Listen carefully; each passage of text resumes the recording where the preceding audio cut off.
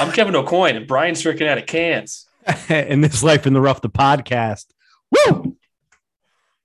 Gotta tell you, Bri, I think I figured it out. That's great.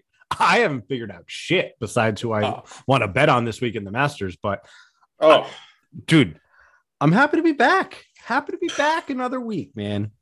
I am thrilled to be back another week. But before we get into it, I just want to put out a public statement. I talked to my publicist about this. It seems that this is the best forum to do so. Just want to apologize for the poor audio quality from me the last episode in the first 24 minutes. Not really sure what that was. I think it might have been a slight connection issue. But the thing is, when Kevin and I are just rattling off gold, you can't go back and re-record that. This is in the moment stuff you're getting here, guys. So apologies. It's not going to happen again, hopefully. But yeah, we can move on. Yeah, we were hoping our audio technician, Andy, was going to be able to take care of it, but lo and behold, it was not something that could be fixed post-production. So right, but we fired him, so we know that's not going to be an issue anymore. Right, exactly. So here we go. Hopefully, he's not going to try to collect because we can't really support that. We didn't pay into unemployment to begin with, so we're not worried. There was also no Andy, guys. Hate to break it to you. The two-man pod over here. Yeah. We're the dream team. We are the dream team. But that's right. How was your week, man? You got a lot of golfing type activities going or what? So over the last week, a lot of weird things happening. I did play in a men's club event. It was horrible. I mean, I'll get to it. But I mean, it was just like 40 degrees, 20 to 30 mile an hour winds. It was just horrible conditions. Mm-hmm. I'll get to that. We'll just go in order. Earlier in the week, we had a virtual, it was 3 weeks left last week. So there's 2 weeks left now. And apparently the playoffs started last week and nobody knew about it. Nobody knew who they were playing. There was no matchups. Nothing was set. And we were just told to play around. And then after we finished our round, they were like, yeah, well, this was the first week of the playoffs. And I was like, well, don't you think that's a bit ridiculous that you didn't know who you were playing against? So right, like during the season, like there's so many matches going on, like who cares? But like once there's what 8 people that make the playoffs? Yes. Like you should have those people playing together. I completely agree. And I'm sitting here tied in 7th with the guy also in 8th. So the guy in 8th is tied for 7th with me. And I'm like, well, am I in the playoffs? Am I not in the playoffs? What's going on? Do we need to make up rounds? And we just couldn't get any information. My cousin John, he was like, listen, executive decision. You're going to match us up this week with our week 5 matchups. I'm sure he did the math or something about it. And we'll go from there. She's like, okay, no problem. He texted me today and the matchups were uploaded, but they were not in the way that John said that she wanted them. Yeah. It was essentially 8-1, 7-2, which put Nate against me in the 7-2 spot. Yeah. He smoked me. He shot a 37. Damn. Like, yeah. Oh yeah. Smoked me. I shot a 42, I think. I didn't play horrible, and that was with a double on the first hole, which didn't matter because Nate birdied anyways. But it was just 37. Yeah, that's very good, dude. Great round.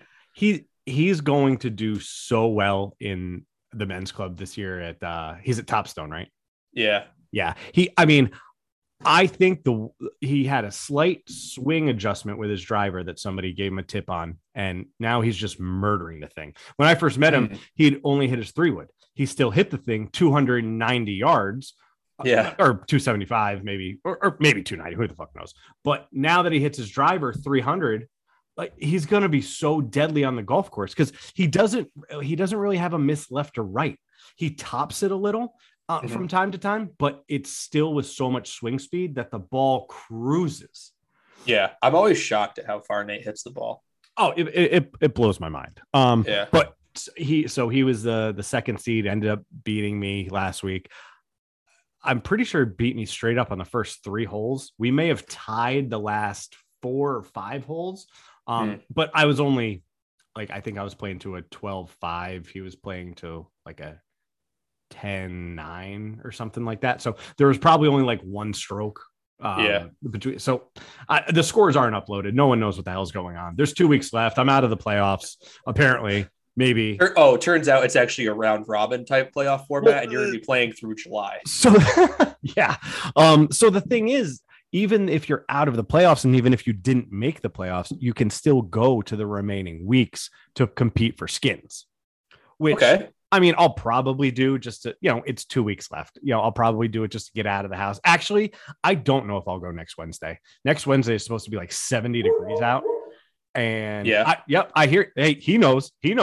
I think that just might be one of those days where we do a little work outside, especially if I'm not in it. Like, so I didn't mean to cut you off there at all, but we are in the sweet spot of the season where now it is light until 7:00 at night. And now it is going to be 60 to 70 degrees outside. And my dog isn't going to shut the fuck up, but either way, it's like, it's tough to go play indoor golf when you're vibing with the weather, Yeah. And another thing I think is a little difficult is like going to indoor golf and it's light out. Like I could just go to the range. I could go in my backyard and hit 70 balls. I just think the league is a little too long. It's 20 weeks. I think 14 weeks, 15 weeks. I think that would be perfect. But listen, they do it for 20 because they get people to pay. That's what it is. You make a good point with the light too, because like, I don't know, like if you think like during the winter, like you get to the end of your work day and it's like dark outside. You're like, fuck, I've been inside all day, but like it's so shitty and dark outside. I don't even want to be out there. But then like once like the clocks change and it's light out when you're getting out of work, all you want to do if it's sunny, you're like, I just want to get outside. Like I'm so sick of being in an office or in the house all day. You know what I mean? So last thing you want to do is drive and then go inside to play golf.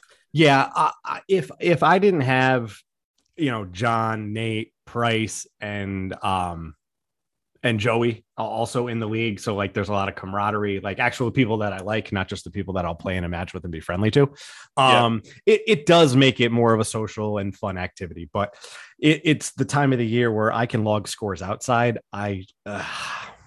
If I was still in the playoffs, I'd feel a lot better about it, but whatever. I'll go try to take some skins money off of Nate and probably be unsuccessful. Dude, I didn't even think about that aspect. Like you're able to log scores. Yes. Which I was actually thinking about this. Like I can drive to Massachusetts and play golf or drive to Connecticut and play golf in these 2 weeks. And I can still log scores. It's not about like where you have your handicap. It's about where you're playing golf. Yeah. And I was like, maybe I'll drive. I don't know. I was kind of thinking of driving out there this weekend, but I was like, is it really worth it just to log a score in April? When you're 10 days out from your own handicap. Yeah. And like the ball striking's not quite where I want it to be anyway. So, I hear you. I was on a client call the other day and the guy lives in Florida and we started talking about golf and he was like, oh yeah, your gin never closes every month of the year. Well, I'm logging scores. And I was like, damn, I wish that was me. But hold on. First of all, let's back up. What are you sipping on? Oh, I'm sipping on a little Founders All Day IPA. How about you? What are you sipping on? Well, I've got a Bud Light. And then I'm going to move to some Claws after. I actually want a variety pack of Claws. So I've got a blackberry, strawberry, and mango lined up. Don't count my drinks, people. My wife doesn't. But we've got a variety tonight. The palate will be all over the place.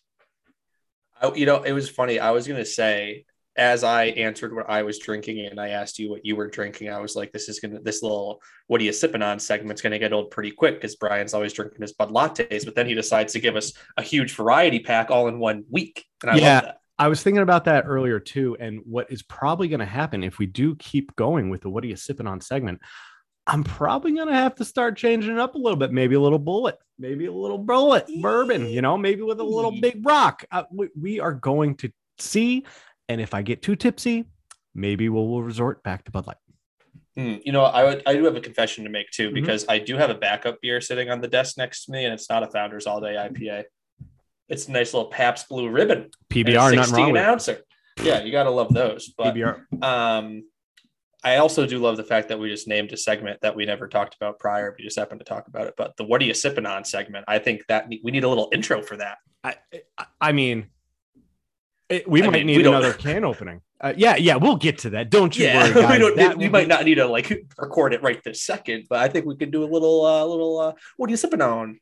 Could be nice. could be integrated going forward. That is definitely a possibility. Integration is key. I love it. Yeah, absolutely. So I hit the range a little bit earlier today. I texted you. I was like, I gotta get out to the range, get some swings in. Kev's doing everything he can. I texted him. I was like, listen, bud, I'm gonna be a little bit late. I'm gonna go for a walk with Charlotte and Piper after work. Give Courtney a little bit alone time. And he's like, no problem, man. I'm gonna go up to the range and fire some off. And I was just like, dude, I'm so jealous. Don't get me wrong. It's another. I wouldn't want to be around Charlotte and Piper, but if I could have brought them to the range, I'm just doing nothing but winning like Charlie Sheen. But oh my god, dude! I went to, I think it was a couple of weeks ago. Maybe I went to the range, and there were these two ladies there together. Like they didn't have even bags. Each of them just had a driver with them. I think they were just going to have fun. But they had their dog with them. Just tied the dog up to the bench, and the dog just laid there and watched them. All right. And I was like, if I brought my dog, she'd be going bonkers at the driving range. Dude, I went one time. So let's rewind like 30, 40 episodes.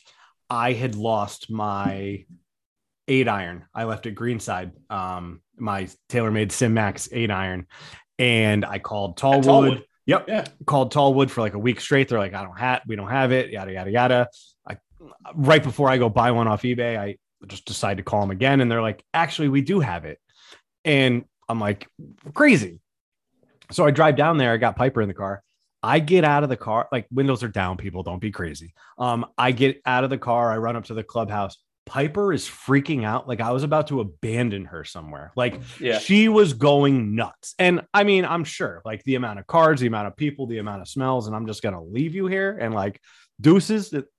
Yeah. So she went crazy. I don't think she'd do the best on the golf course. Goals maybe. But I don't see it in the cards. Yeah.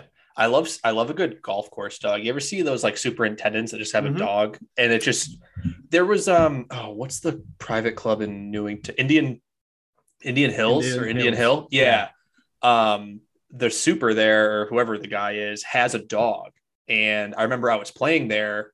I hit my ball into the left rough and his cart happened to be sitting there. Like he was doing some work and my ball was maybe 12 feet from the cart. Yep. The dog was just sitting on the seat of the cart. I walked up there, made eye contact with the dog.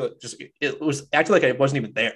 Yeah. I was like, how well trained of a dog do you have to be able to just like keep it off leash in your cart? Like these people are walking around with sticks and balls and they're not even interested in them. Like that's crazy. Yeah. At Blackledge, the head of the grounds crew, he goes around with his dog. It's just so cool to watch. Like the dog has no issue. Oh, we're on the way. All right, let me hop in the back of the cart. Let's go.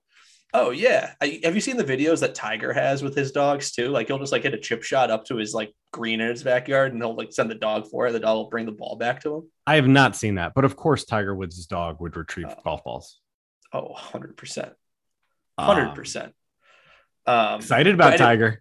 You mentioned Tiger. This is a perfect day. The door's open. There's so many things to talk about regarding Tiger. First, I mean, he had this Tuesday today. He had his interview this morning. I texted you as soon as he said it. I was watching it live. He said, right now, planning on playing. And I was like, that's what everybody wanted to hear right there. Not even that. They asked him, do you think you have a chance to win? Yes, I do. Okay. So he's not playing unless he has a chance to win. Let's touch the second question first. What athlete is ever going to tell you, no, I don't have a chance to win? What are you doing here? If you don't believe, the Masters is a good example because, like, do you think Larry Mize is going in there? He's like, oh, I'm going to win the Masters this year. Okay, that's fair. That is a great point. Bernard Langer. Listen, Bernard Langer. Freddie Couples is plus 100,000. I threw 5 on him. Let's see what happens. But I'm pretty sure. We might have to double check this. I'm pretty sure Langer was like real low last year.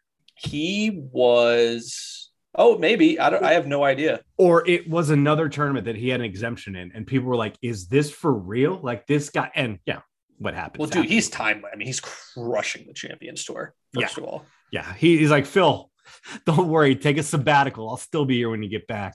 Oh yeah, I'll be ready for you. We're going to get back to Tiger, but while we're talking about this, I will say that's probably my favorite thing about the Masters is that you get the lifetime exemption into the Masters. And all of those guys just keep coming back to play because it's such a unique experience and such like an atmosphere at Augusta. Absolutely. That they just want to keep coming. It's so exclusive. Like I was doing some reading. You get down the rabbit hole, one click here, one click there. Like, yeah. I knew that spectator or that cameras and phones are not allowed on the grounds at the Masters. Yeah.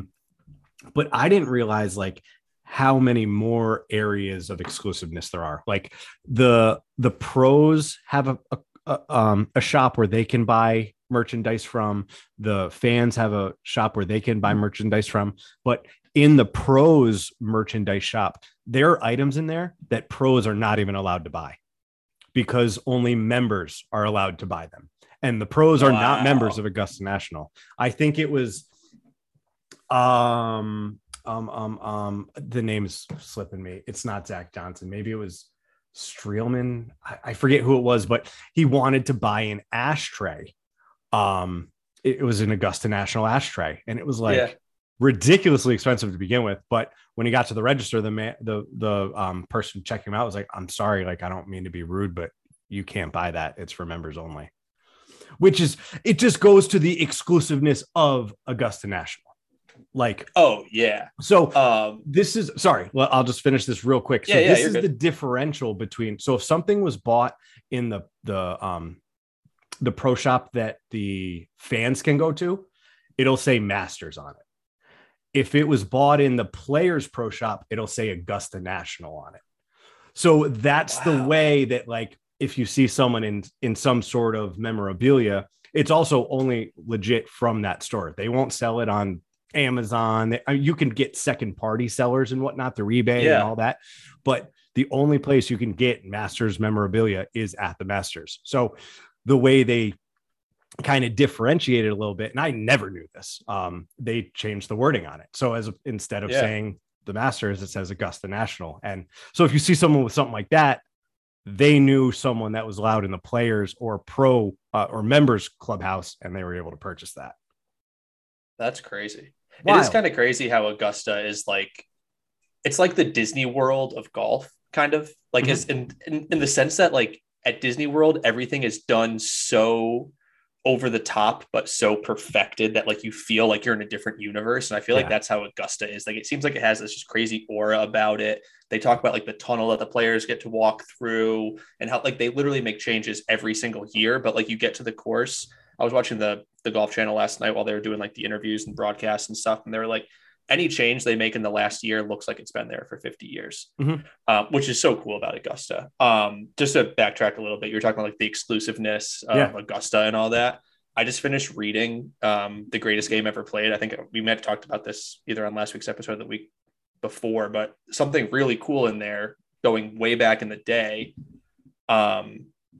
When pros were playing in tournaments, like I'm talking like early 1900s, late 1800s in America, when they were going to play at tournaments at these different clubs, the professional golfers that were playing in the tournaments wouldn't be allowed into the clubhouses, but the amateurs were.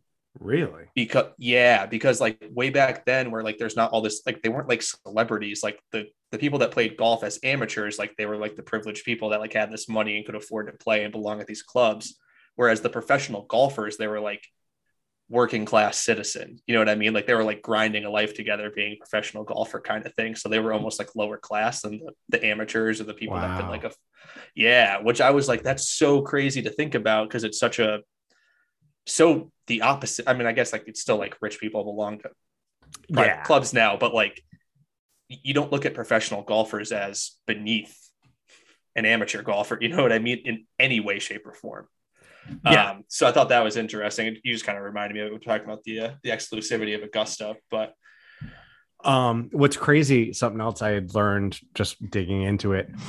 So I think the like initiation fee for Augusta is like 20 to 40,000 or something like that. But there's like it's a lot of money, but it's not ridiculous. No. Concept there's been a waiting list that hasn't changed in like 26 years or something like that. Like you can't really apply to be a member at Augusta. Like you get invited essentially. Like if they want you to be a member, you will be a member. But if you want to be a member, you can't really apply. I'm sure they have applications, but I'm sure like I don't know. Like you said, like that list is never going to change. Yeah, well, there's a waiting list. So right. But guess how much the greens fees are for a guest. So like you're a member, you're bringing me, guess how much I have to pay? Oh, fuck. See, like I could go in either direction just because like, if you think about, I'm it's thinking not about a lot. the food. I know. Well, I'm thinking about the food at the Masters. It's like $1.50 for a sandwich. I was going to say it's like $20 or something. I was going to say $20 or 5,000. Around $40. That's crazy, dude. Yeah, it's unbelievable. I don't even know. I mean, yeah, I'd want to play it, but like, truthfully, you got to walk that course. That thing looks like a monster. Obviously, yes. If I had the opportunity, I would play Augusta National. Yeah, I'm not saying no, but do not hear what Brian's not saying, people, please. But I think I would have a lot more fun being at Augusta National, like watch it, following a group of players inside the ropes, like being able to experience that. I do think would probably be more fun than just playing it, because either way, like you can tell people about it, but there's no phones, there's no cameras. Like you're not going to get any photographic evidence of you playing it. So yeah, I can go shooting 100 at Blackledge. I don't need to go shooting 120 at Augusta. But if I could watch the best players in the world, like walk the bag with them, I think that would be a little bit better than playing. And that may be a way out of left field take, and people may disagree with that, but I don't know. I think it's such an amazing course. I just want to see it. I think I would really get a lot out of that, as opposed to, I don't need to necessarily play it. Like I'd love to play Pebble Beach. I think I'd prefer to play Pebble Beach over the opportunity to play the Masters if I had the opportunity to go to the Masters, if that makes sense. If you're giving me the opportunity to go watch an event at Pebble Beach, or play it, or go to the Masters or play it, I would pick playing Pebble Beach and going to the Masters. And you can go to one, you can play one. Right. You would, I would agree with that. I mean, obviously I would like to play both. I mean, so you just got my, my mind going a little bit as you wheels are turning. I feel like if you go play Augusta, or you go play Pebble, like we're obviously not going to be playing from the tees that the pros are playing from, but I feel like we as golfers do this, like you and I, as people just like go around and play public tracks or whatever, whenever we go to play like a really nice course, don't you always feel kind of obligated to play the longer tees? Like if you either play the whites or the blues, like if you go to the nicer course, I'm going to play the blues because we're at this nice course. And don't you think it would be way more enjoyable if we just teed down? It's like, we're at this nice course. Let's enjoy our day. Let's play a little bit shorter, more within our means. I completely agree with you. Me personally, because I'm not super long, I have no problem playing. I mean, I'm never really one to say, let's play the forward tees. But a perfect example is last year we played Hudson National Golf Club out in New York, and the blue tees, I want to say, were like 68, 6,900, something like that. And the whites were like 65. And I remember, which isn't short. No, not short at all when you're dealing with a legit golf course. And I was with Jack. Jack's a long hitter. And he said, well, we're going to play from the blues. And Jack's dad was also with him. He's like, Jack, you're out here. I'm not playing the blue. I don't give a shit. If you want, go for it. But then the caddies came in and they were like, I don't recommend you playing the blues. He's like, it's just going to make your round miserable. You're out here to have fun. And another thing is, they don't want, like, it still took us like 6 hours to golf. Right. Like the caddy has to go find your ball. It's one caddy per two people, right? So you hit a ball, he's got to go find two balls, then go bring you your clubs, then go, like, it is a long process. You're just making it more difficult on yourself. Listen, I would also argue, let me give you a 4,000 yard course and you still won't break par. The yardage doesn't matter if the course is difficult. Right. I don't know. I guess that's just something I feel strongly about. I've had many people say that like Portland is a very easy golf course because it's like 6,000 yards. I would completely disagree with that. It's got extremely difficult greens. The slope is incredible. Just because there are a couple holes that are only 320 yards. I mean, yeah, those are convenient, but Right. It doesn't matter if it's a dog leg. Yeah, and like you said too, I do think on the same course, tee to tee, stroke or two difference maybe depending on the course, but I feel like people stigmatize it as like it's not the difference from an 85 to a 72. No.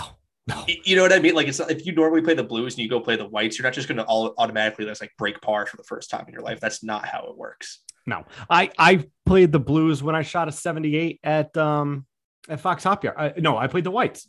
I was playing with my uncle. I was playing with another elderly gentleman and my cousin. Like, I'm not going to sit there and be like, oh, I know I'm in your group, but I'm going to play these back to. I still have to get the ball in a very small hole. All right. Yeah. The extra 30 yards distance, all right, whatever. You should be good with all of your irons. I'm not. I have been in my career, but currently not. But like, it's just, I don't know. I think the distance thing is a bit much. Like, I don't know. That's just my 2 cents on it. Yeah, no, I don't disagree with you. I don't know really how we got on this tangent as we were talking about the Masters coming up, but yeah, or actually, dude, we were talking about Tiger. How did we go from Tiger to the Masters to just talk about playing the appropriate tees? I just glossed right over the big cat. This is what you get on Life in the Rough, guys. Oh my God, we're all over the place. This train is off the rails. Well, speaking of all over the place and being off the rails, I played in my second men's club event this past weekend with my buddy Dan, and we both played like shit. Oh no! I mean, it's okay. It was April 2nd. Yeah, April 2nd. One day after we're able to log scores. We might have had a high of 41 degrees. We might have had a low wind of 15. I mean, It was just constantly brutal all day. I'm pretty sure we had, as a group, we had like 7 or 8 balls plugged. Like, wow, no idea. Like, we saw it land in the fairway here. We saw it land just in the rough. Balls nowhere to be found. And like, that was like my round last week that I was talking about.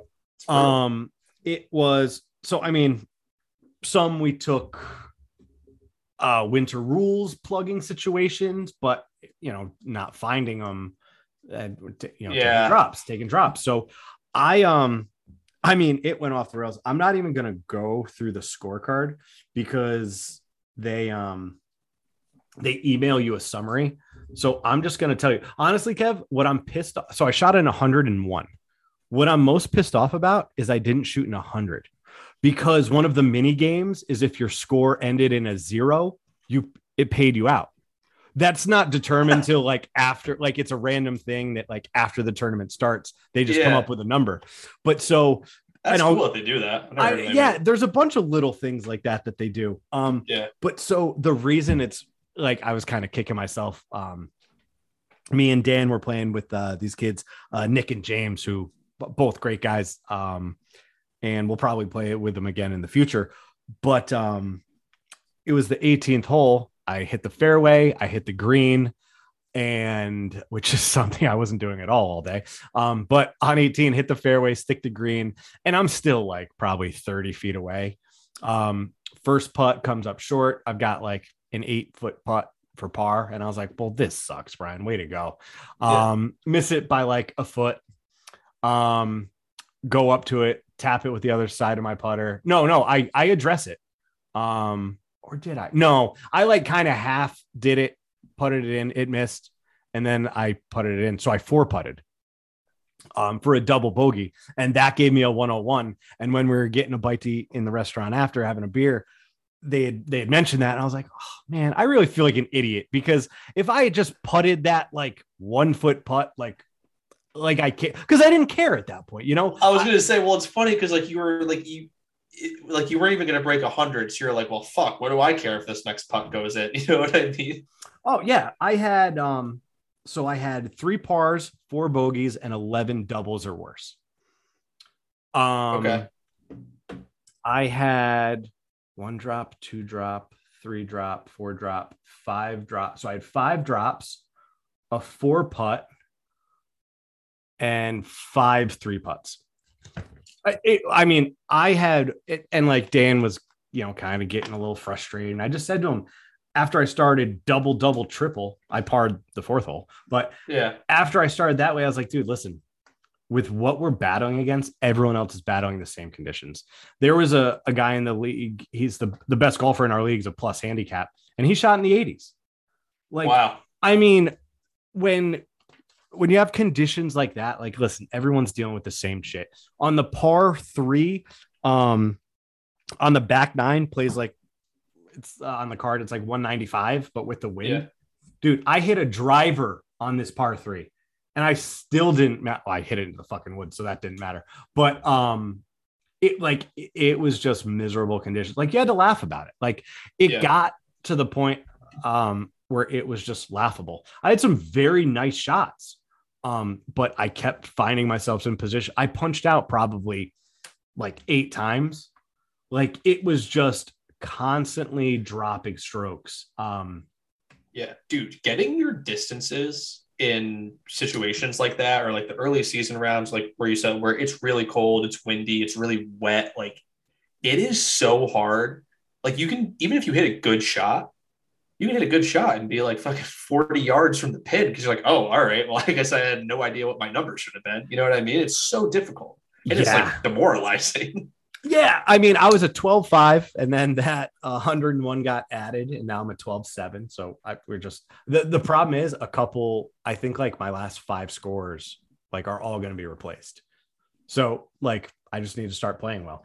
Listen, I'm not going to be. Did your 101 get counted as one of your top 8, or it just knocked off one of your good scores, so it made you go up? Is what you're saying? Yes, it knocked off one of my scores. Yeah, but.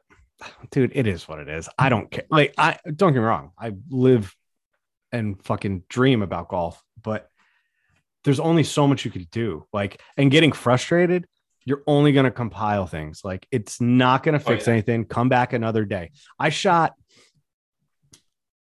I think it was like a 95 when you shot your 78. Right? Yeah. Like, or 93 or so. It was like, something like that. Yeah. And then we like horrible. The next day I shoot a 76. Like, listen, you can't help but get bad breaks. Right. It is what it is. So, you know, it definitely sucked. It was unfortunate, but like, it was just a miserable. I remember like being on the golf course being like, this sucks. Like, I'm pissed that like I used today to golf instead of tomorrow. Like, Sunday was so much nicer of a day. It wasn't really windy. It got up to like the low 50s. But Kev, listen, it's early April. We've got a lot of time. To figure this all out. Plenty of time. Like these rounds this time of year, it's just like the season hasn't even started yet, but it's just gravy to be playing these rounds. Cause like, you don't plan on playing, I don't know, like I've already played 2 full 18s. I've played a couple of rounds on the par 3 course. Like, it's April 5th. You don't really plan on that happening. You're lucky if that happens. Yeah, I was playing Shinnecock on President's Day in the middle of February. Exactly. Like, that's, you just got to be happy to be out there at that point. And like, if you can't enjoy those rounds, then what are you doing? And I wish I could have carded that, because I shot an 81 with a 37 on the back. I'm saying, dude. Oh man. Miserable. That's all right. Well, it's the first scorecard officially in. Actually, it's the first official scorecard that'll be going into the pile of scorecards. But I've already got about 5 or 6 from just rounds of 2022. So we're gonna keep it going. And that wasn't your first men's league round either, right? Like, you had a men's league last year or last week. I think it was 2 weeks before. I don't think they were back to back week. Yeah. God, now I'm forgetting. But that was it was a shamble, and you couldn't log scores anyways. But the reason it's important is once you log 5 men's club events, you can play for free if you book a tee time between 6 and 8, or no, 6 and 7. Yeah, there would be no tee times at 8. If you play between 6 and 7 on Mondays and Fridays, it's free if you're in the men's club. After work or like AM? Yeah, PM. Sorry. Okay. Oh, that's cool. So if you can, and we can book tee times 2 weeks in advance. So, going forward, I could ideally just try to start booking 6-15 tee times on Mondays and Fridays and never have to pay for them. you can do that unlimited amounts of time. It's not like you get one round that you can do that. Correct. Yep. Every Monday and Friday. Wow, that's a sick perk. Think about how, like, I've definitely grabbed 6 o'clock tee times there and like paid for them. But in my head, I'm just wondering like how easy it's going to actually be. Like, but still, if I can get out there for 5 holes, like that's perfect. That like it's essentially a range session, but I'd probably get more bring like 5 clubs. You know what I mean? Just like bring like your driver, a couple irons, and a wedge. Well, I'm gonna have a new bag at this point, Kev. So I mean, by that time, I'm gonna need to be bringing that bad boy around. Pardon my ignorance, Brian. That's okay. So, all right, what did you do? Talk to me about it. We got. So I played as well. I actually got to play Friday morning. I had the day off on Friday, and we went to Abbey K and Marshalls. We weren't able to play at their club. The course itself isn't open yet. The clubhouse, like the restaurant and stuff, open, but we couldn't go play, and we had stuff. We were doing stuff anyway, so we didn't play there. But I took off Friday, and I got to go play Friday morning at Fairways a Half Moon, up my way. Had an 8:15 tee time. I was the only person on the golf course the entire time I played 18 holes. That's wild. I mean, 8:15 like, nobody teed off. It's cold. Dude, it actually wasn't even bad. At one point, I took off my quarter zip because I was like sweating. It was a nice day. But when I got back to the parking lot, I'm like loading up my bag or whatever, and the next tee time pulls in next to me as I'm unloading my bag from playing 18. Wow. At like 10:45 or 11, whatever. I think it was around 11. I played in 2 hours, 45 minutes, I think is what I played in. It was soaking fucking wet. It rained all night Thursday, stopped raining at like 5 or 6 a.m. Yep. And then I went and played golf. I was like walking through puddles, but well, see, but sorry to cut you off, but that was one of the issues also. I mean, obviously it was wet because of all the plugging that I mentioned, but like, there were some times where your ball was, it was so much standing water around you.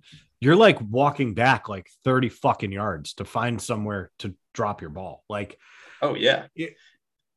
Dude. And how tiring is it when it's that wet out and you're pushing your push car and like, it's just like, it's way more taxing. Like you don't realize how much more like, it's just like, I don't know. I was like fatigued at the end of the round. There are times where I'm pushing it forward. I'm like, am I going deeper into the ground and not forward?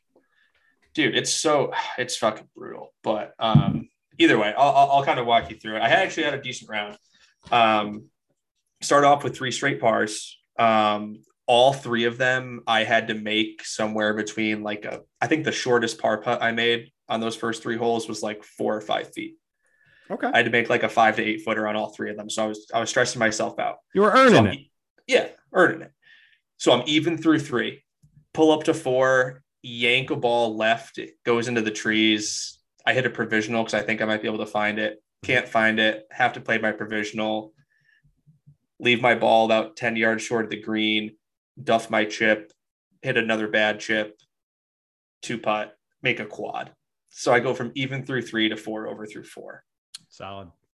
Yeah. And I am pissed because I was like, I wasn't hitting the ball well, but I was just kind of managing my way around the course. So I'm like, all right, I'm kind of like, I'm staying level headed, not getting too hot. The quad happens. Now Kev's hot. But we go on to the next hole. I hit the green, par 3, 2 putt for par. Next hole, just missed the fairway, hit the green, lip out my birdie putt, par. Next hole, par 5, hit the green, hit my second to like a yard short of the green, almost chip in for eagle, tap in birdie. Okay. So I'm back to 3 over. And then I move on to 8, par 3, bogey, and then 9 is a par 5. I top my drive, and then I top my second shot. Oh. So I lay 2 about 100 yards off the tee box on the par 5. Oof. And end up making double. So I shoot 6 over on the front. I have 5 pars, a birdie. And a bogey. So I'm even on 7 of those 9 holes. And then I have a double and a quad. The others.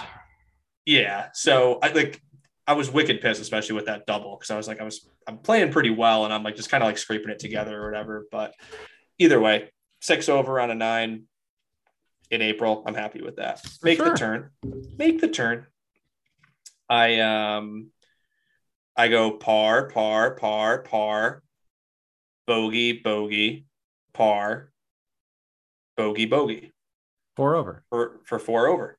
Yeah. So I shot 10 over 82. Nice, dude. Yeah. I hit 7 fairways and 6 greens. So I was just like really scrambling. I was putting really well, but my lag putting was horrible. So like my first putt would be absolutely terrible. And then I was just making like those 5 to 10 footers all day. Did you mark your putts?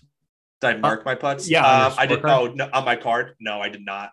I got like 5 holes in, and I was like, oh, because I was marking like my fairways, my greens. I was also writing down like my distances I had in, so I knew like what shots I was missing where, kind of thing. Yeah. But I'm like 5-6 holes in. I'm like, fuck, I should have been writing down my putts. But I don't think I only do it because I really want to know when I 1 putt and 3 putt. You don't need to write a 2 putt if you hit a fairway and hit a green and you write a 4 down. It's very clear what you did. But I had sent you, this is probably late on a Friday or Saturday or something, but I was just scrolling through Instagram on my profile. Yeah, I'm that vain. I'm looking at my own photos, and I had come across a couple old scorecards, like from like 2013, 2012. And first of all, they were amazing.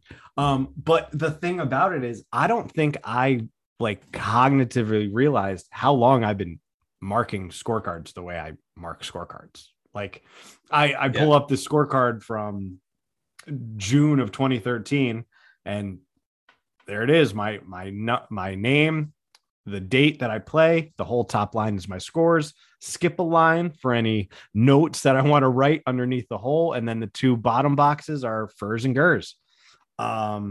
Which the one I sent you was real cool because it was a Shannon scorecard. I shot a 40-40 for a nice 80. And on the front 9, I hit every fairway. But no, dude, it's crazy that you mark your scorecard the exact same way every single time. Like, I don't have that discipline, and I'm also not usually the one in the group that's keeping the score. Yeah. But the fact that you do it every single time and have been doing it for so long is insane. That's what blew me away at first, when I was like, hold on. 9 years ago, I was still carding like my scores the exact same. Well, the numbers were a lot better, let me tell you.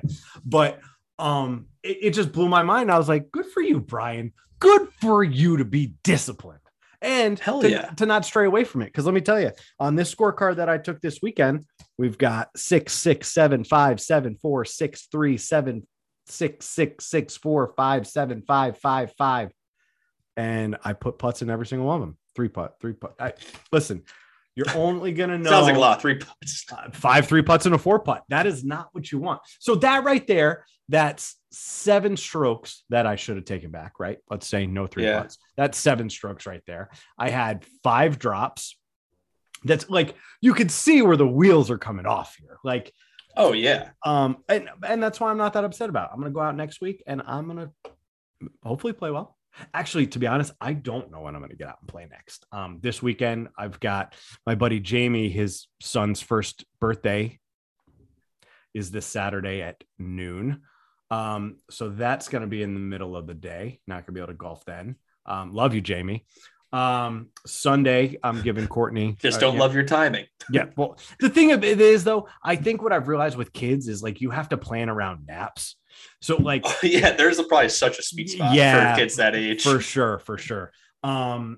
So we've got that Saturday. Sunday, I'm going to let Courtney, go out and do her thing. It's also kind of selfish. I can just sit home with Charlotte and watch the Masters. So not that big of a deal. But next weekend being Easter weekend, we don't want to travel all around the state on Sunday. So we're going to do my family on Saturday, her family on Sunday.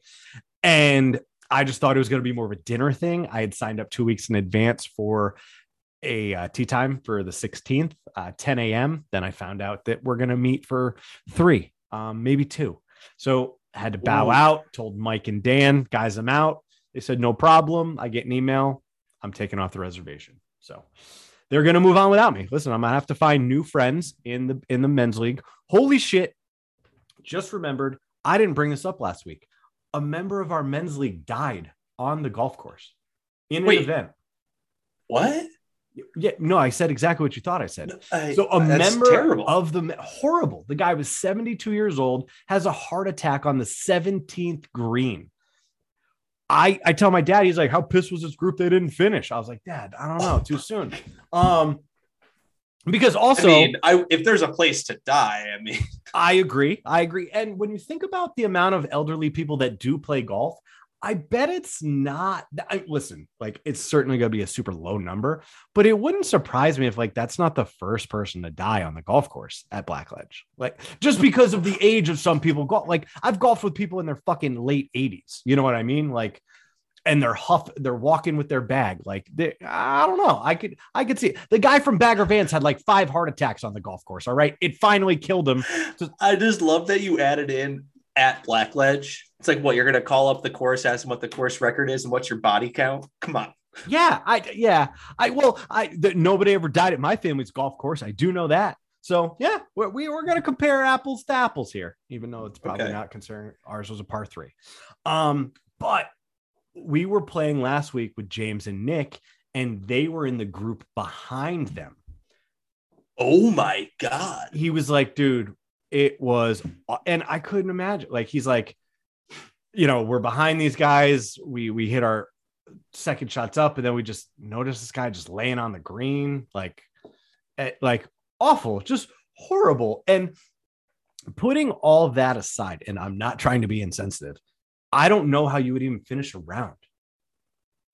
Like, I wouldn't care. Like, the score doesn't matter. Like, as a person, like, I truly have no idea how. Wait, you expect me to hit a ball and now I'm standing where maybe my ball lands on the green where there's an imprint larger than a divot mark because his knees just went into the ground because he, like, you know what I'm saying? Like, it just, dude. Yeah. Oh my God, that would fuck me up, man. I don't know. Yeah. I mean, that would definitely be something crazy. So that was, wow. This podcast episode just took a crazy turn. Listen, guys, you were going to hear the ins and outs of every bit of course history with Life in the Rough. So that was just a little thing that happened in the men's league. Listen, we hope that it's only going to get less sad from here. Listen, I shot in 101. So clearly we had something sad happen 2 weeks in a row. Things are only going to get better from here.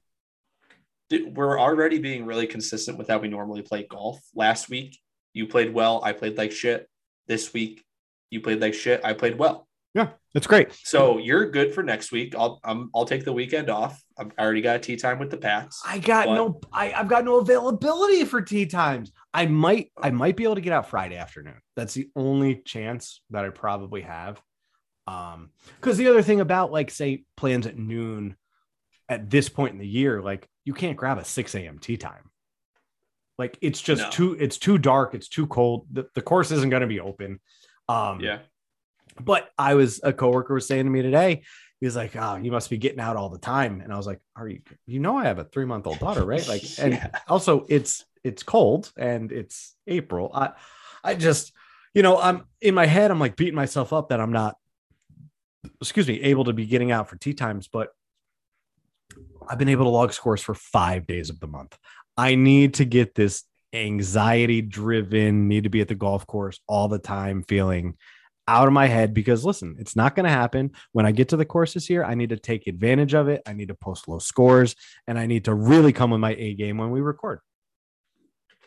That's true. I would like to do the exact same thing you just said. That sounds fantastic.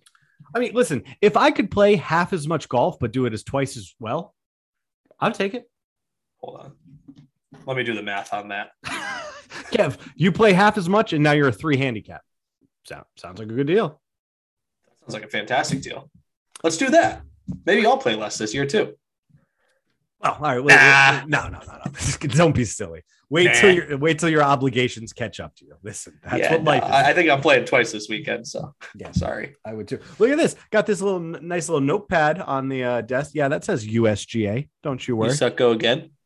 That's actually what it stands for. But customized for the golf. Got that in the mail. They wanted me to sign up for Golf Magazine. I said, I can read it for free online. Thank you. I thought they were going to try to sign you to the tour. No, I wrote them back about the podcast and return to sender. Can you believe that? Back. You should have. Did you write it on one of those little Post-its that they gave you? I did not. I dropped the ball. Oh, well, that's why. I know. I fucked up. So was that the only time you got out this past weekend? Yeah. Okay. I went to the range and things are good. Times. Yeah, things are good. I don't know. I was going to say I figured it out, but I won't have it figured out come next week. So the King Cobras will work until they don't, and then they work again, and then they don't. The King Cobras do definitely still feel really good. Good to know. It's not the hammer, it's the carpenter. I got you. All right, so we've got some improvement to do. You shot 10 over. You're like a 6, so you need to improve. I shot about 30 strokes worse than my handicap, so I've got some work to do. But I think we're going to be able to improve a little bit this week, Kev, by the golf we're going to be watching on television. I'm excited. I love the Masters. I can't wait to watch. Tradition like any other. I mean, Julia's working all weekend too, so I'm just going to be sitting on the couch all weekend. My boss is on PTO the rest of the week, so I'll be working hard, but it is good to know that I have the option of maybe having Charlotte watch the Masters in the background and give me updates. Hell yeah. I love that. Did you get her nice little like green and yellow onesie? I'm going to put her in a Life in the Rough onesie. Okay. With the thing is with baby clothes, they grow out of them so quick. And like, yeah, it's not like, that shirt I fit into 3 years ago. Hopefully I can fit into it again. It's like, there's literally no going back with children. They grow. But I've got some money down. On a lot of people. Don't tell my wife. Who do you like? Give me 3 guys that you like. All right. I'm not going to say one of them because I know that you like this person. Okay. And I know you're going to say them. Actually, there's multiple. So say whoever you want. I was just about to say, I need to not be worried about your fucking feelings. Right. So, out of the chalk type of players, like I did. Yeah, I don't want to hear about any. Yeah. I don't want to hear JT, John Rahm. I don't care. Don't tell me about that. No, actually, while we're on Rahm, I think it's a little crazy that Vegas continues to set Rahm as a favorite in every single tournament when he continues to not necessarily play well, when he is no longer the number 1 player in the world. It blows my mind. It's like the public is just drunk off of this John Rahm from 2021, and they're just waiting for him to turn it back on again. Well, yeah, dude, I was just watching Golf Channel before we were recording, and they were talking about John Rahm, and they were saying this season or whatever, his shots gained around the green and on the green are both like the one that he's in better position on. He's like number 150 on tour. Like he's one of the best, from like tee to green, like he's one of the best, but shots around the green and on the green, he's very, very bad. That's like not historically how he is. So he really needs to figure out his putting and his chipping, apparently. Ooh. If I can figure it out, so should he. But that was just a quick thing on Ron. I got nothing against him. He's going to be awesome in his career, but I just think like it's ridiculous for people like us that have seen the Tiger years to give John Rahm plus 650 odds in some tournaments, similar to what Tiger would be getting back in between 98 to 2001. Like it's just ridiculous. 100%. It's insulting to the players like Justin Thomas and Rory McIlroy, like to be that much of an underdog compared to, I don't know. I think that's, I agree. I don't think it makes sense. The numbers is what I'm not saying he's not one of, the best few players in the world. Well, my club fell down. But what I am saying is that the odds that are being given are just ridiculous. Yeah. Anyways, so 3 picks that I really like, Will Zalatoris plus 3,800, Louis Oosthuizen plus 4,800. And then I also threw some on Siwoo plus 8,500. Really like that. And I wish I actually went on DraftKings instead of FanDuel because I think they have him at plus 9,000. So I left a little on the table there. Yeah, I like all three of those. I also took all three of those. Oh, love that. And I like the other three that I didn't mention, but they're all kind of long shots. Do you mind if I just tell them? No, go for it. And also, I apologize. I did not take Siwoo. I don't know why I said I took all three. That's okay.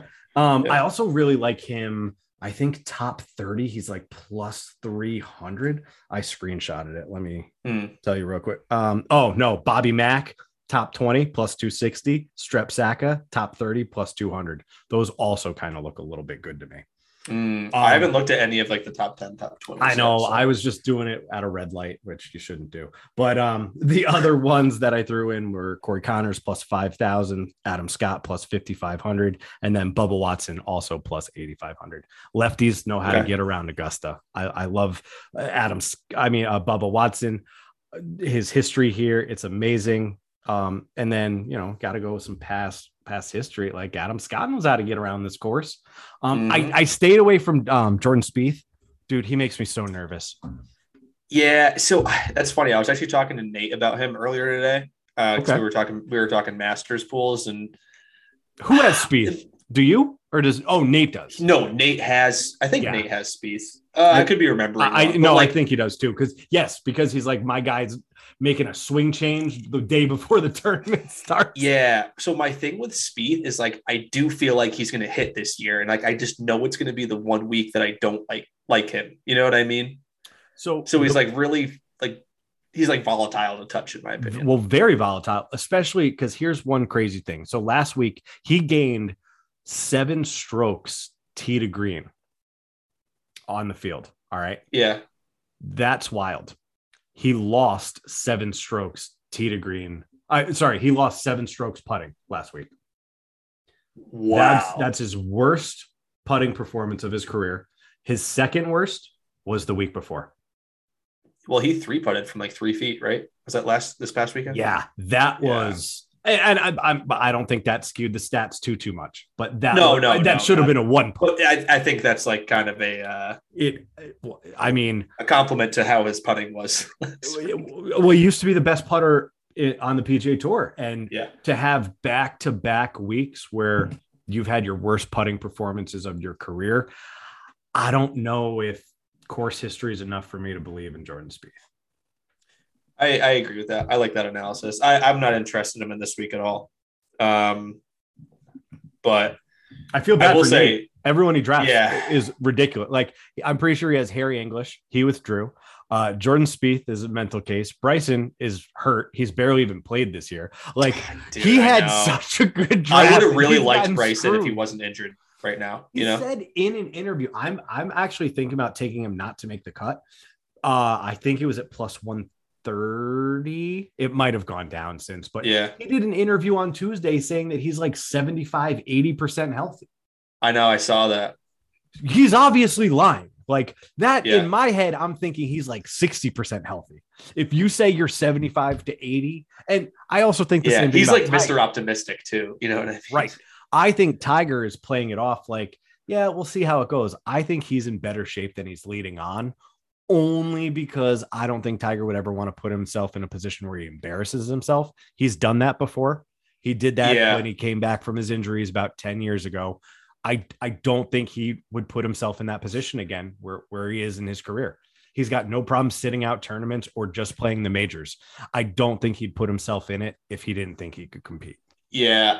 If he didn't do that like interview earlier today and I didn't have this knowledge where he said I'm most likely going to play, I was up until that point, I was still leaning, like even this morning, I was leaning that I didn't think he was going to play because they showed him at the end of his practice round yesterday, which was Monday, like walking up his 9th hole. And he was like not walking normal. You know what I mean? I didn't see that. Oh boy. Oh yeah. Like he didn't like, it wasn't extremely obvious, but you could tell he was kind of like uncomfortable, sore, something. And like, I'm like, I don't know, man, like he's got to do it. And if he makes the cut, which like you made a good point when you were texting me earlier, like he's probably going to make the cut. Like he knows the course so well. And like, he can just like, kind of like slap it around out there. And I feel like still shoot close to even par, honestly. But yes. And with the field, being, like you said, past winners, Bernard Langer, there Larry, like there are gonna be guys that are there for ceremony. There's a bunch of amateurs that are going to be there. I'm sure one amateur will make the cut. It happens every year, but I'm sure there's going to be amateurs shooting 17 over in 2 days. That happens every year. With the limited field of like 90 players, maybe even less now, with Harris English after they added JJ Spawn, I'm not sure, but in the fact of his experience at Augusta, he's made 22 of 23 cuts there. The only cut he didn't make was the first time he ever played the course in 96, and he wasn't even a professional. And then the next year, he beat the field by 12 strokes. No, 9 strokes. 12 strokes. He had a 9-stroke lead going into Sunday. Oh, okay. Wikipedia. He won by 12 strokes. Runner-up was Tom Kite. That was in the 97 Masters. But hasn't missed a cut since 1997. I'm not really super worried about him. I think that's the play of the weekend. I think it's more likely that he somehow gets into too much pain and can't keep playing in WDs than he plays the full 2 days and doesn't make the cut. And I don't think that will happen. Like, I don't think he would be playing if that would happen. You know what I mean? Yeah, and I think his preparation over the last week and a half or so and even before, like, who knows what he was doing at home with his trainers. Yeah, exactly. Like, he's always a hush-hush kind of person. Like, you know, Justin Thomas played a round of golf with him. Justin Thomas isn't going to tell you how he's hitting the ball. He knows better than to do that. Like, listen, Tigers like Michael Jordan, they play it close to the chest. When they want you to see what they've got, they will. And that's why it wouldn't surprise me if Tiger shot just even par and finished like T48, or if Tiger went out and that's shot like kind of exact. Under. Yeah, I'm kind of like pretty much exact. I'm expecting him to make the cut and be somewhere around the middle of the pack of the guys that make the weekend kind of thing. Yeah. Like somewhere between like 25 and 35 ish is where I think he'll be. Still competing with the best golfers in the world. Oh, 100%. You know, you talk about normal fields are like 160 players, 150 players, something like that. We've got a field of 90. And some are like a chunk's amateurs, a chunk is past winner. Like Danny Willett, come on, listen, great story back in 2016, Mr. Willett, but you've got one of the longest odds in the field. Like, what is he really going to do?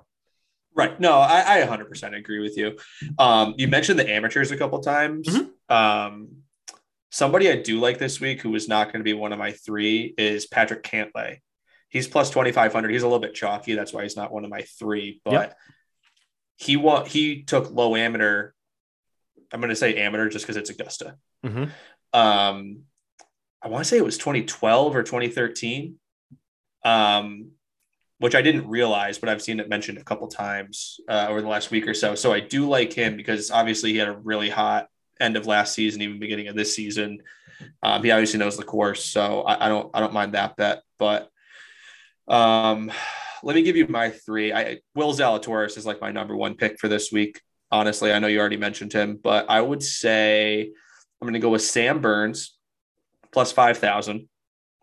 Which I think is really good for Sam Burns, the way he's been playing this year. Do you have any concern that he's never played the course before? I mean, maybe a little bit, but not really, because Zalatoris had never played the course before last year, and he was looking like he was going to win the tournament for a decent amount of time. Yeah, the only reason I ask is because I said before, Augusta is a course that it pays to have played there. Well, definitely, but in terms of like the betting numbers, like I've been saying outside of this, like the odds on Tiger are bullshit. Like he should be like plus 9,000, 8,000 to win this. 100%. But because of the public, he's at like 45 or maybe plus 5,000.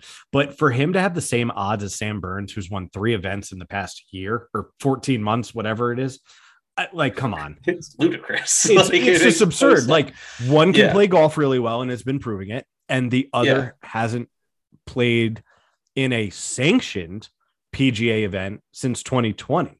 The Genesis isn't a PGA event. It's an invitational that is set up outside. There's only a certain amount of people invited. So like, I mean, he played last February, but And he played back in November with Charlie, but he's riding in a golf cart. They're like, right. Yeah, exactly. No, I 100% agree. I 100% agree. I think it's kind of ridiculous that. That's what. No, I guess what I'm saying is I do like the value of Sam Burns based on where other players are being valued. Like, you're going to tell me that Tiger should pay out less than someone who's won 3 times over the. And this is the only tournament that I will ever utter these words, but there's a lot more variability with betting on Tiger versus Sam Burns for this specific tournament right now. Yes. You know what I mean? Just because of all the circumstances going on. But I do like Sam Burns plus 5,000. And then this is another one who may have not played there before. Has Max Homa not played at the Masters? He's plus 8,000, which I thought was extremely good value. Actually, Max Homa is not a debutant. We've got Burton, Scooch, Power, Young, Varner. Don't you think like those seem like pretty wild odds for Max Homa plus 8,000? That does seem wild. And now that I'm looking that Sepp Straka is a debutant, I'm probably not going to bet him top 30. Oh yeah, probably not. So I like Max Homa plus 8,000. Sam Burns, I already said. And then another one I really like is Billy Horschel plus 7,000. Okay. I had a few lower odds guys, but you had mentioned them in Louis and Will Zalatoris. I'm going to give you one more just because I have him right up here. Is Tony Finau plus 6,000. He's been playing like shit this year, but he's another one that I feel like Tony's just going to he's going to pull through eventually and just like win a few tournaments in a row. Not in a row, but like I feel like he's going to win in bunches kind of thing. Could happen this week. Yeah, he has played like shit recently. It's like, what is happening, Tony? I actually took Siwoo to beat Tony throughout the Masters in a parlay. Burns over DeChambeau, Siwoo over Finau, and then Cantlay over Henley. Plus 378 for a parlay. I was watching this interview with Tony the other day on Golf Channel, and he was saying how like the first time he played at Augusta, he says I haven't had a lot of like quote unquote spiritual experiences, but like the first time I played at Augusta was like almost one of those type things. Oh boy! And I mean, Tony's a religious man; he's a Mormon boy. So hearing Tony talk about spirituality, he's got God on his side. Go hang out with a divine miracle, Brian. Go hang out with Bubba Watson and Webb. Well, actually, Bubba's got. Actually, I take that back because Bubba Watson and Webb Simpson both have very good history here. Webb is more of like Webb's one of my guys too that I like. The last 5 years, I'm pretty sure he's top 20 every year, if not top. Like he's had like Webb, 3 top 10s, and the others are like top 15, top 21. Like it's all very good finishes. My only concern is, as he's on my fantasy team, I've watched how he's performed this year. He had a bad neck early on. Like he's just played like shit. But this is one of those tournaments where it brings it out of people. So hopefully he's just been screwing me every week in fantasy just so he can show up on the Masters. And I would take advantage of that.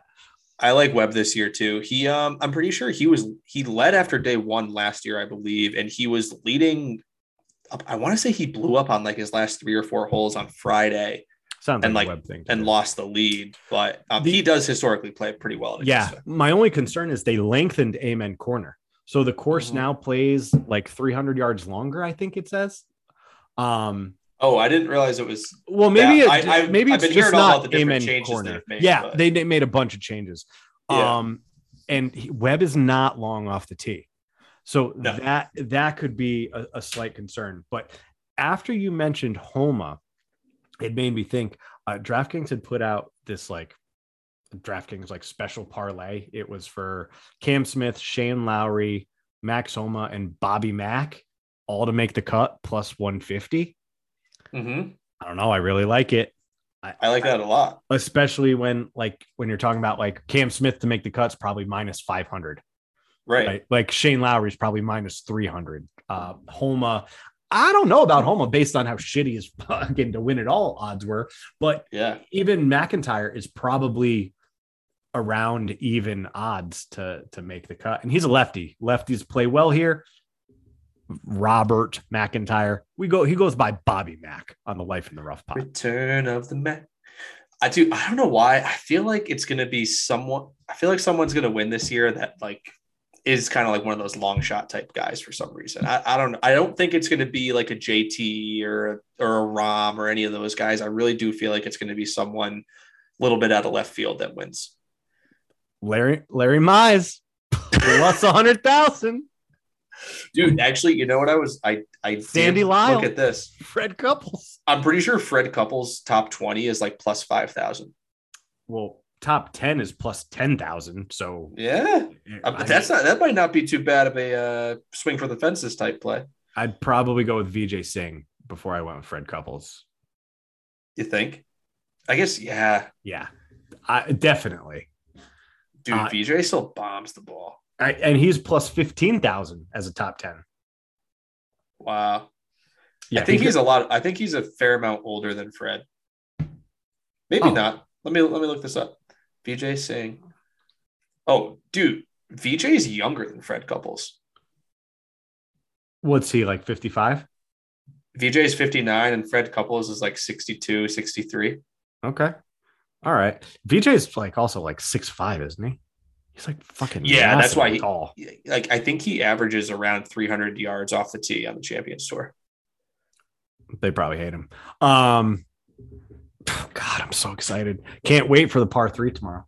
They canceled that last year. Oh, dude, it's so fun. I would love to play that course. That's definitely a course I'd love to play. All the greens funneled towards the flag. Like, are you kidding me? It's got to be so much fun. Charlie's going to shoot the score. I can guarantee it. I wish. Where are the odds on the par 3 tournament? They don't put them. Yeah, it's too bad. Because it's not legit. Like, the players will have their kids put out. Like, only there's only a couple people that actually card scores, and it's usually like the younger guys because they're literally out there like, oh, I could win the par 3 challenge, even though no one that's ever won the par 3 challenge has won the Masters. Yeah. You don't get a green jacket. What do you get? Like a green pocket square, something like that? No, they don't even invite you to the dinner. You get nothing. You don't pass go. You don't get $200. Tony Finau gets a hole in one and breaks his goddamn ankle. Oh my God. Do you remember? That was fucking wild. Disgusting. Oh, so terrible. Oh God. I can't wait for this weekend. I'm so excited. Make sure you download the Masters app. Get that downloaded. Get that download. The Masters app is wild. I don't really. Is it not going to be on ESPN Plus? No, it should be. But like with the Masters app, like you can literally track everything. Whereas ESPN Plus is probably going to be like so many cameras. Right. ESPN Plus will probably be Amen Corner, holes 15 and 16, featured groups, and the main feed. Yeah, but the main feed doesn't start until like 3:00 in the afternoon. Wait, that's the problem with the coverage. It's the least covered golf tournament at all because it's so exclusive. So you've already looked up the schedule for this weekend? No, I assume it's the same exact as every other year. Like you'll get. Oh, see, I thought it would be different this year with the new ESPN Plus shit. I could be wrong. I hope I'm wrong. But the Masters has always been one of the most difficult tournaments to watch. Thank God for the streaming services now because they at least put you on different holes before CBS or I don't know if ESPN has the rights to an early morning main feed. Dude, it looks like it is 3 p.m. I think you're right. They do have the par 3 tournament on ESPN Plus though tomorrow. Oh yeah, we'll be tuned into that. It just sucked. Like you're watching it in a different way before the main. It just kind of sucks. It's a bit ridiculous. It just also I think it makes it more prestigious. Like it's more unavailable. Like you really have to be tuning in to if you want to know what's going on at Augusta. 100%, and I will tune in as much as I possibly can. All right. Well. It's been another good one. I'm Brian Ackley. I'm Kevin O'Coin. And we will catch you next week. Everybody have a great Masters week. See ya. Woo!